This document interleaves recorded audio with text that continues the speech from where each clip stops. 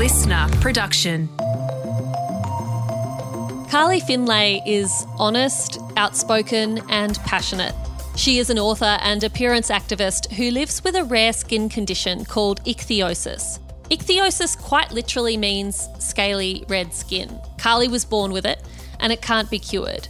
What this means is that Carly puts up with a lot of silly, inappropriate and downright rude questions from strangers. She also receives a lot of unwelcome and inaccurate advice. Not enough of the people Carly meets in her life know what to say. Carly wishes they'd just start with hello. My name is Jamila Rizvi and welcome to the Weekend Briefing. Soon, the gang from Brooke and Linda's Dream Club join me for the weekend list. We will tell you what to watch, see, do, eat and listen to this weekend.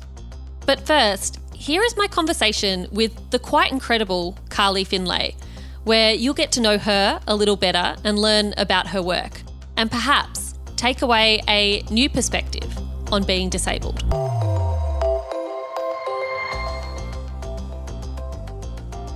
Carly Findlay, welcome to the Weekend Briefing. Now, I struggled with where on earth I was supposed to start with you. Firstly, because we're mates, so I know a lot about your life and how fascinating you are, but also because you are one of those people who is prolific with the amount of work you put out into the world. I'm going to start with growing up disabled in Australia. Tell me why this book is personal for you and what it would have meant for you as a kid to read it. Yeah, well, I mean, I didn't grow up feeling disabled because I didn't see anyone like me. Even though I had this skin condition, ichthyosis, for all of my life, I just didn't think I was, because all I saw was awful depictions of disability. I also saw Paralympians and I was neither of those. I hate sport. And so I just didn't realise, and I didn't have the words to advocate for what I needed because I didn't call myself disabled then. So it wasn't until I was in my late 20s that I identified, because I met other people and I'm like, oh, wow, we share all these things in common, even though we've got different diagnoses. And so to have a book like this when I was young would have been amazing, because I would have read about people with skin conditions, people with facial differences that are disabled and proud and, I have struggled also, but really had that strong sense of identity. So the book came out earlier this year. It was during the pandemic. We thought we had a bit of a window for events, and then I think we did one event and then we went into lockdown. So it's been a bit of a roller coaster, but we've had so many online events, so much coverage, and the book went to reprint within 2 weeks, which is amazing. Congratulations. I want to ask about the pandemic, mostly because we can't get through a 20-minute conversation without talking about it these days. You and I are both disabled people, and one of the things I struggled with during the pandemic was some of the media coverage and some of the community conversation about people who are vulnerable, and this sense of it's okay, COVID's probably only going to kill you if you're old or you're already unwell. Yeah. And as someone who's already unwell, that made me feel really dispensable at times. What was your reaction to how the media shaped the experience of people with disabilities during the pandemic? I was really concerned when, particularly in New South Wales, there was a lot of mention around pre-existing conditions with deaths and hospitalisations. My doctors, the dermatology team, are amazing. And from the very beginning of the pandemic, so in March 2020, they said to me, I'm at greater risk because the skin is such a barrier to infection. And that's not just skin infection, that's other things as well. And so they, advised me to work from home. They advised me to wear a mask. So I've been wearing a mask pretty much since the bushfires, to be honest, since early last year. And then I've been doing telehealth and things. But I have been watching, particularly overseas. I feel like it started in the US, where lots of people who had pre-existing conditions weren't prioritised for care. There was too much pressure on the hospital system, and we saw that ambulances were sort of selecting who they were taking to the hospital. And then I saw it come here this year, particularly this year. I felt like around the deaths, that you will only get it if you're vulnerable. And that's just not fair. And the other thing that I saw was difficulty with the vaccination rollout, where many disabled people, not all disabled people, had to jump through many hoops to get vaccinated, whereas non-disabled people didn't. And you and I think, were in the 1B, and I had to wait a little while because of the demand and the lack of vaccines to start with. So I waited 2 months. And I remember when you told me that Adam, my husband, might be eligible for a carer vax. So thank you for that. But I was just so resentful of him because he literally walked straight in and just said, I'm a carer. And I had to provide so much documentation. I had to travel an hour and a half away from home. And I remember saying to them when I made my booking, I said, because I said, you have to bring a letter. I said, can't you just Google me? Honestly, I have had provided so many letters during this pandemic. Like I've provided letters for my cleaner because cleaners weren't essential services unless it was for medical reasons. And then I provided a letter for my mask exemption for not wearing it for a long period of time. And then there were other letters as well. And there's just so much documentation. And then the COVID stuff. And then when we had our booster shots, that was just a whole schmozzle as well. And there was that real disbelief around needing to prove that you're disabled to get this. So not only was the media saying, oh, disabled people don't matter, but the whole healthcare system was saying that we had to do so much more than non-disabled people. And I know that it hasn't just been me that's been denied my booster. I was denied it twice by my GP and also by a doctor at the clinic. And so finally I just went into the big clinic and got it straight away. But, you know, that's really traumatic. And I know that other disabled people have felt that as well when we should have been prioritised more. Absolutely. And we know that there are so many disabled Australians who still haven't had their COVID vaccinations despite having been in that priority category. And Carly, look, I just said disabled Australians, and that's something I want to talk to you about because language is so critical when we're talking about disability. I'm someone who describes myself as disabled. There are others who prefer the terminology of person with a disability. Mm-hmm. You speak so beautifully about the importance of language.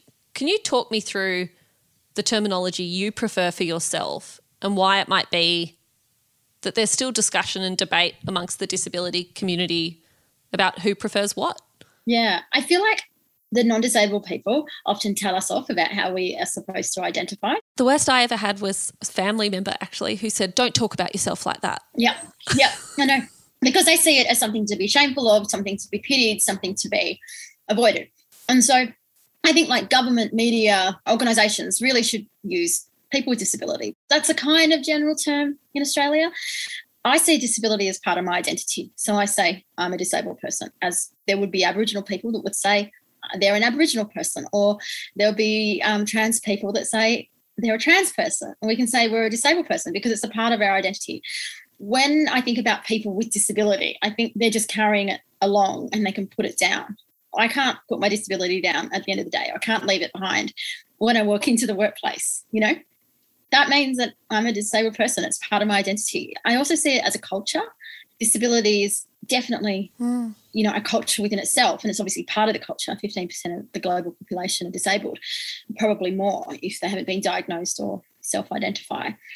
It's definitely like a culture. And so when we're talking about things like media representation and film appropriation and Halloween, for example, if someone is like dressing up as someone with a facial difference or a disability, or we call that cripping up, that is appropriation. That's appropriation of a culture.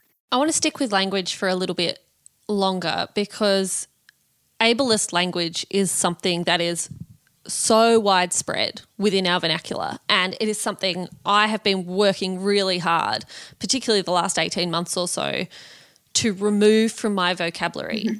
And one of the things I've discovered in trying to do that is just how far-reaching ableist language is. You know, I would never use the R word, for example, but I have regularly used words that I now look back and go, oh, for example, I used to be very fond of the word bonkers. That was my way of describing something that I would now describe as wild. If there's someone listening right now who wants to kind of shift their language use a little bit, how do they do that?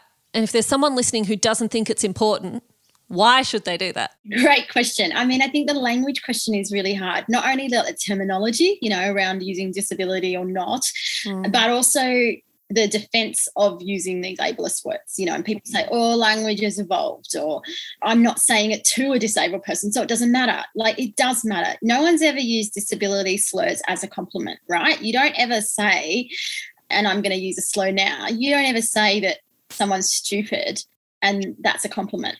So stop using them. think about the behavior of this person. Like if you're describing the person, like if you're describing the protesters that, the anti-vax protesters, for example, there's been a lot of conversation on Twitter particularly around this, and there's that hashtag COVIDiots. If you're thinking about those things, think about their behaviour, think about the protesters' behaviours. So are they selfish? Are they individualistic? Are they inexcusable, for example? Think about that rather than describing them as an insult. And the other thing, I think it goes for people with facial differences as well, like describing body features. We often hear Barnaby Joyce is called a beetroot, right? And as a person with a red face, beetroot's an insult that I've had for years, that I've endured for years, but also he's got so many other things that you could criticise him for, not his appearance. There are options. Right? So criticise their behaviour.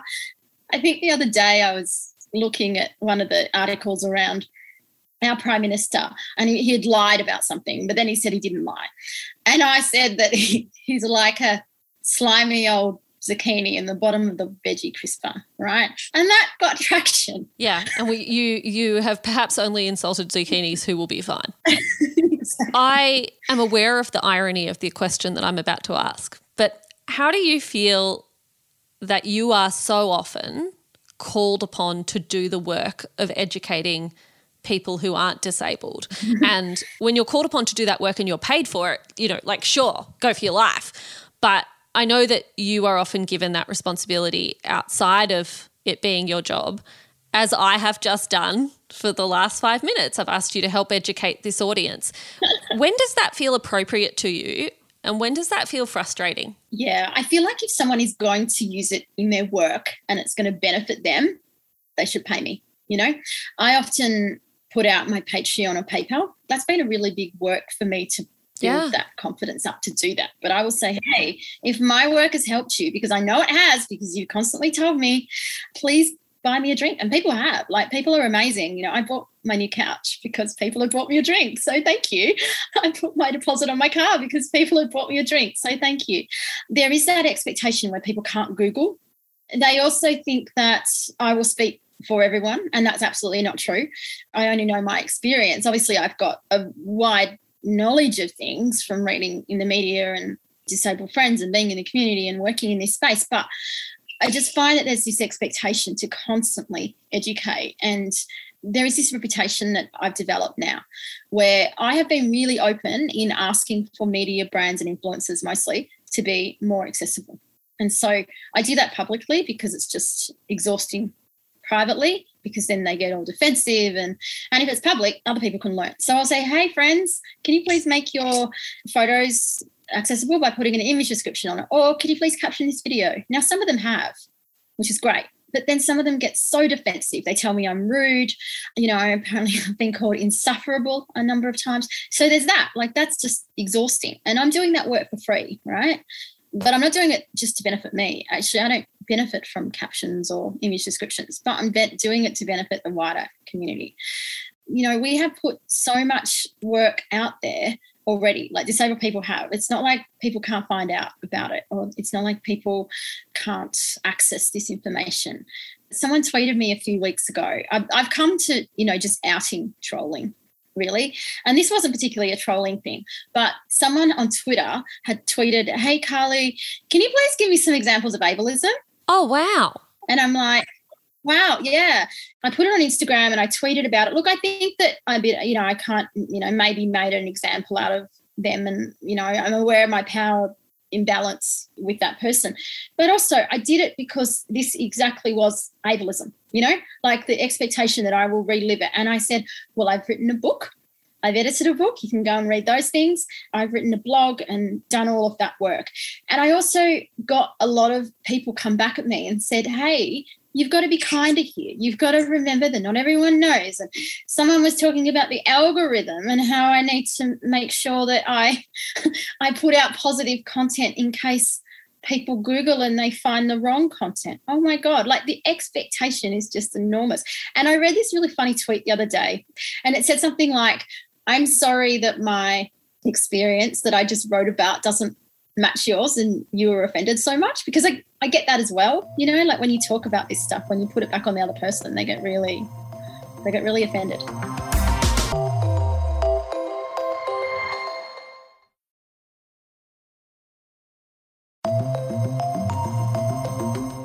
I know an experience you've also had, Carly, is having your image misused and having people use your photograph without permission.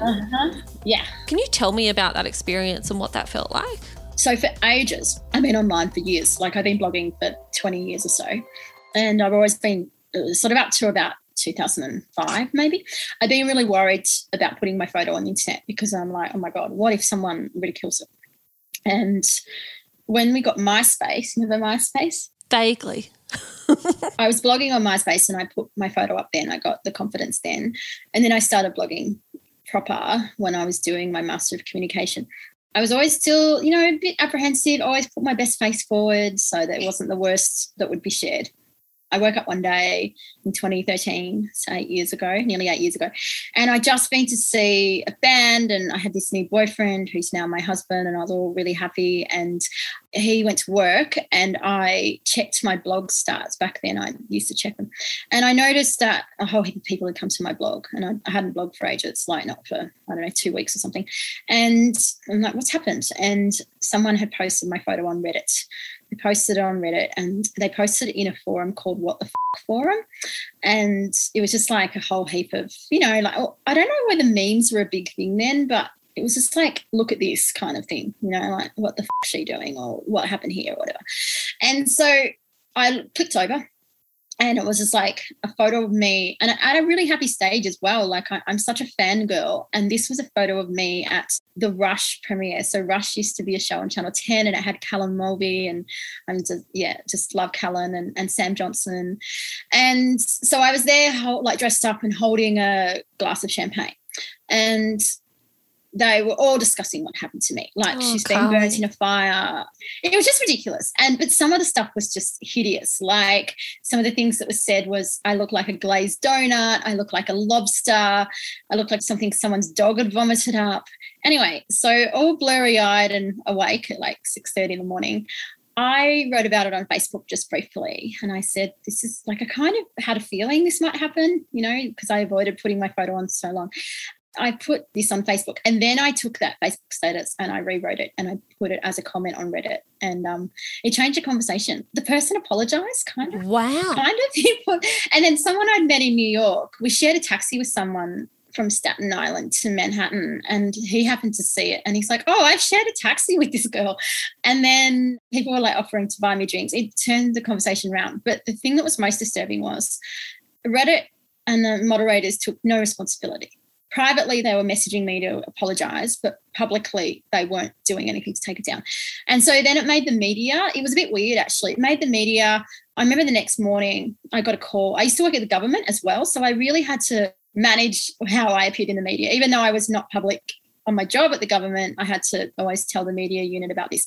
And that afternoon, after I blogged about it, it got traction and it made the media the next day. And in the next morning, I got a call from CNN in the US, and then it made international news, like heaps. And it was still going for a long time, actually. It would pop up a lot. And it was really weird. Like the experience of being viral alongside the criticism was just, like, people were lovely, but also like I'm very private around where I live and where I worked at the time. And people were going, oh, yeah, I see Carly around work and I see Carly around this day. Oh, just stop. So it's not just unidentified souls on Reddit who have treated you badly. It's people in the mainstream media, people who put their names to their work or to their journalism. Oh, yeah. Let's talk about that. I am an absolute passionate advocate around how disability is reported on in the media. Like, I constantly talk about it. When footballers make a gaffe, I write about it. I hate football, but I've written about that. I've delivered training in the form of a video to this media outlet, to the ABC, kind of 5 tips for journalists and editors. So then I was asked on the morning show with the radio announcer, very seasoned. I actually never say his name because I don't want to give him power. He asked me on this show, actually his co-host asked me, and I was a little bit nervous because I'd been listening to that show for years and I sort of knew how grilling he could be. And I went on the show He never met me before, didn't know of me, which is weird because I'm not saying don't you know who I am, but I've been writing for The Age for years. I've been speaking at events. I've been on the ABC, many times. I'd done You Can't Ask That. I'd done other things as well. And he went to the toilet. I asked him if he could lower the sit-stand desk because I didn't want to stand for half an hour. And so they lowered it and he got back and he was a bit annoyed. Who lowered the sit-stand desk? And I said, that was me. I can't stand for all that time. I'll be sore. So it kind of got off to a weird start then. And then he sort of relayed what my skin looked back to me, that, I'm very inflamed and look like a burns victim. And then he said, what's the most awful question you've ever been asked?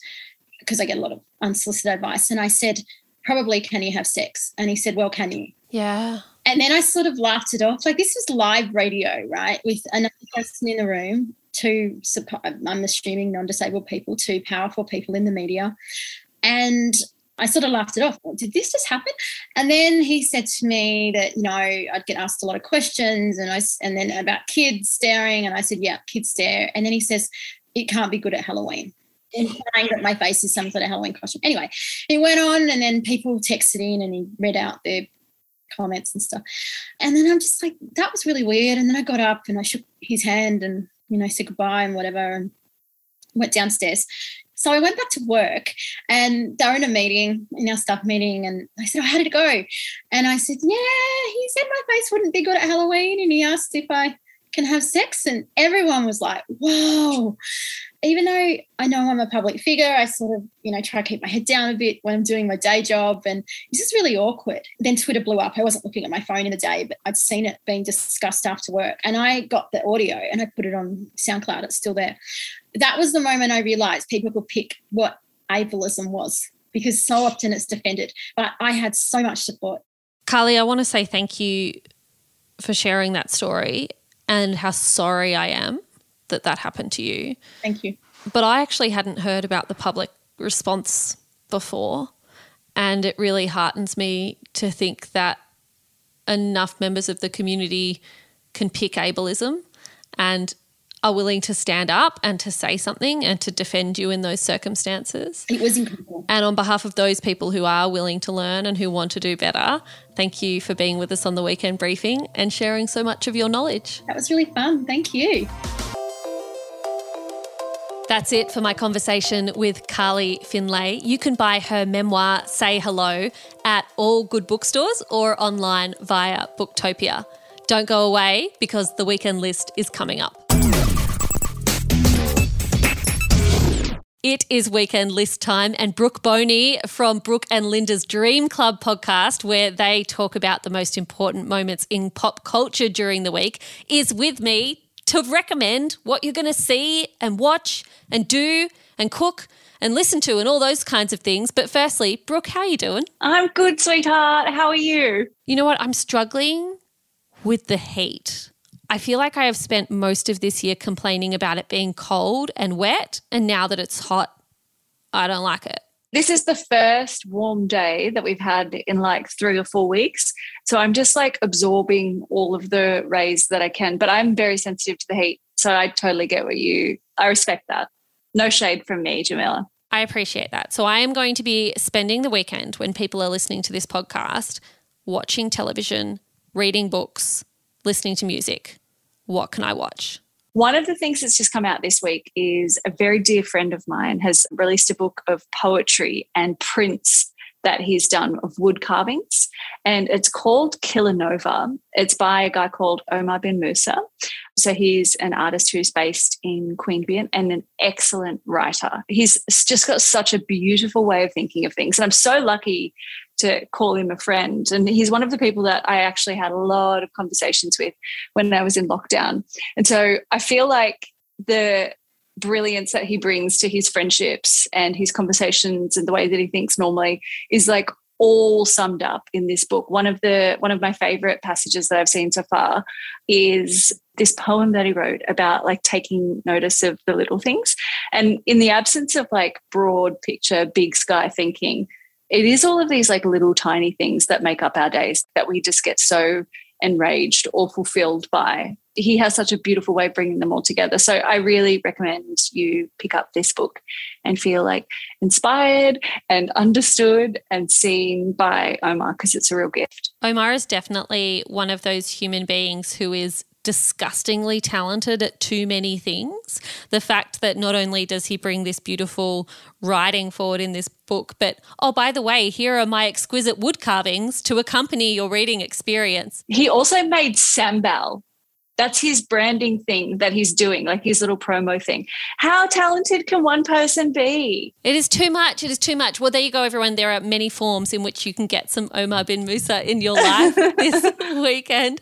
Brooke, I have also been doing some reading, and I finished just a couple of days ago Sean Kelly's new book, The Game, a portrait of Scott Morrison. And that might not feel like the rollicking, exciting weekend read you are ready to sit down with, folks, but it genuinely is. And I think one of the differences about this biography of the Prime Minister is that it is not written by a journalist. It is written by a former prime ministerial staffer. So Sean Kelly worked for Kevin Rudd when he was Prime Minister, and he was one of the rare staffers who also worked for Julia Gillard.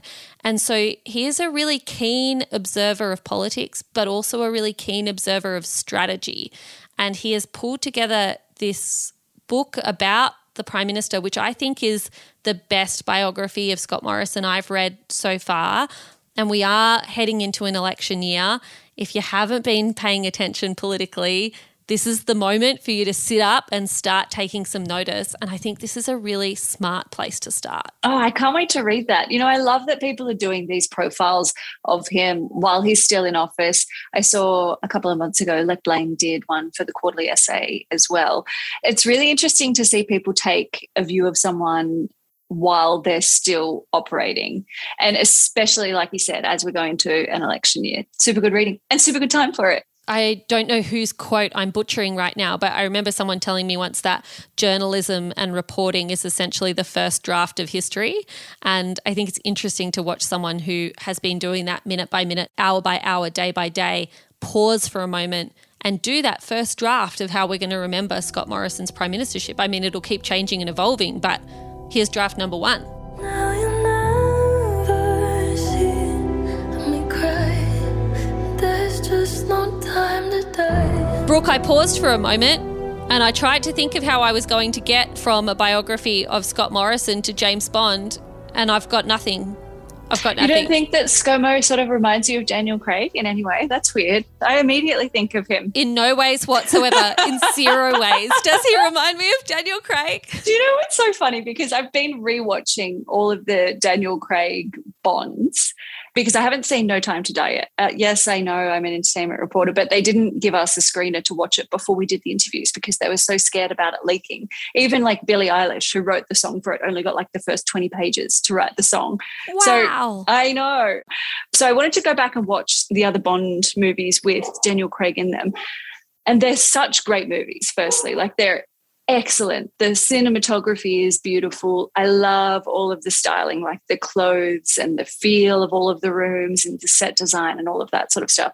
But what really struck me is that if he is the model that we have or that men have for like the ideal picture of masculinity, no wonder it's so bloody confusing for people because he doesn't really speak about his emotions. Like he has some really big things happen. Like, this woman who is like the love of his life dies and she loves him. He loves her. It's this weird thing where he just doesn't really say much about it, or he sort of resents her and thinks that she's betrayed him.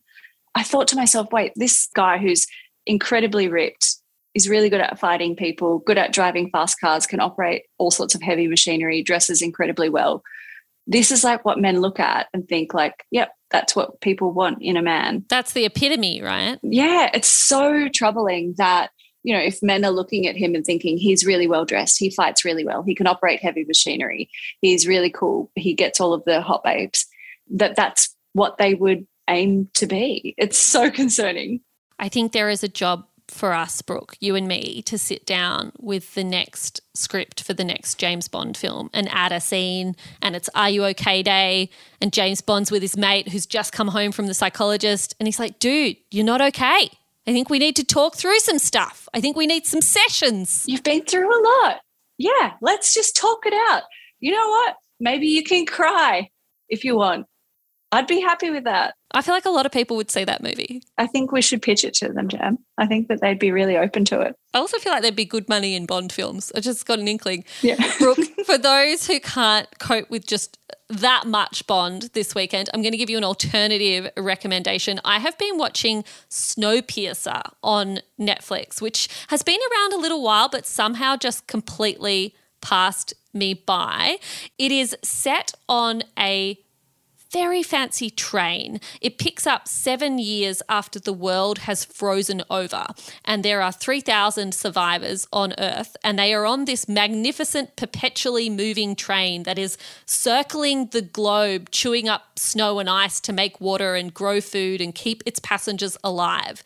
It was built by this eccentric rich dude called Mr. Wilford, and the train has more than 1,000 cars, and it is divided into class systems. So the richest ticket buyers to the survival train live in luxury. They have a whole train cart to the family, and they, have lovely bedrooms, and they go to the spa, and there's an aquarium and all this sort of thing.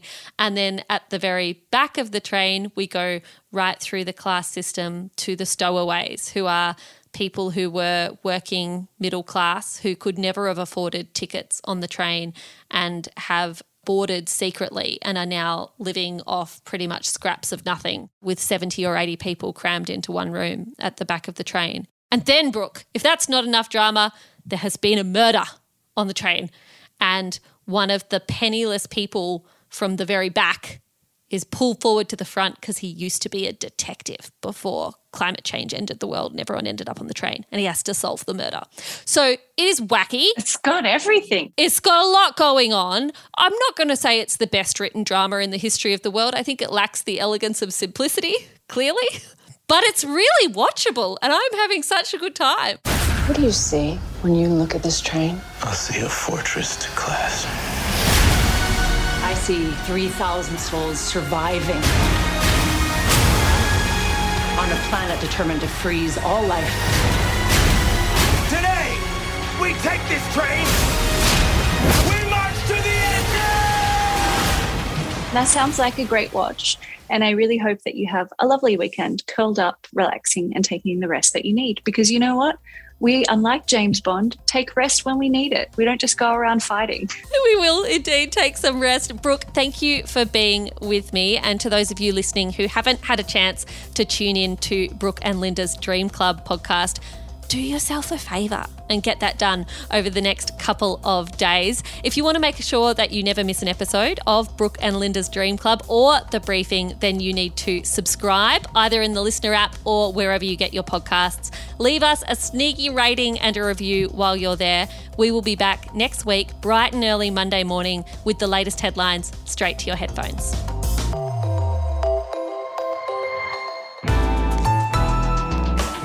Listener.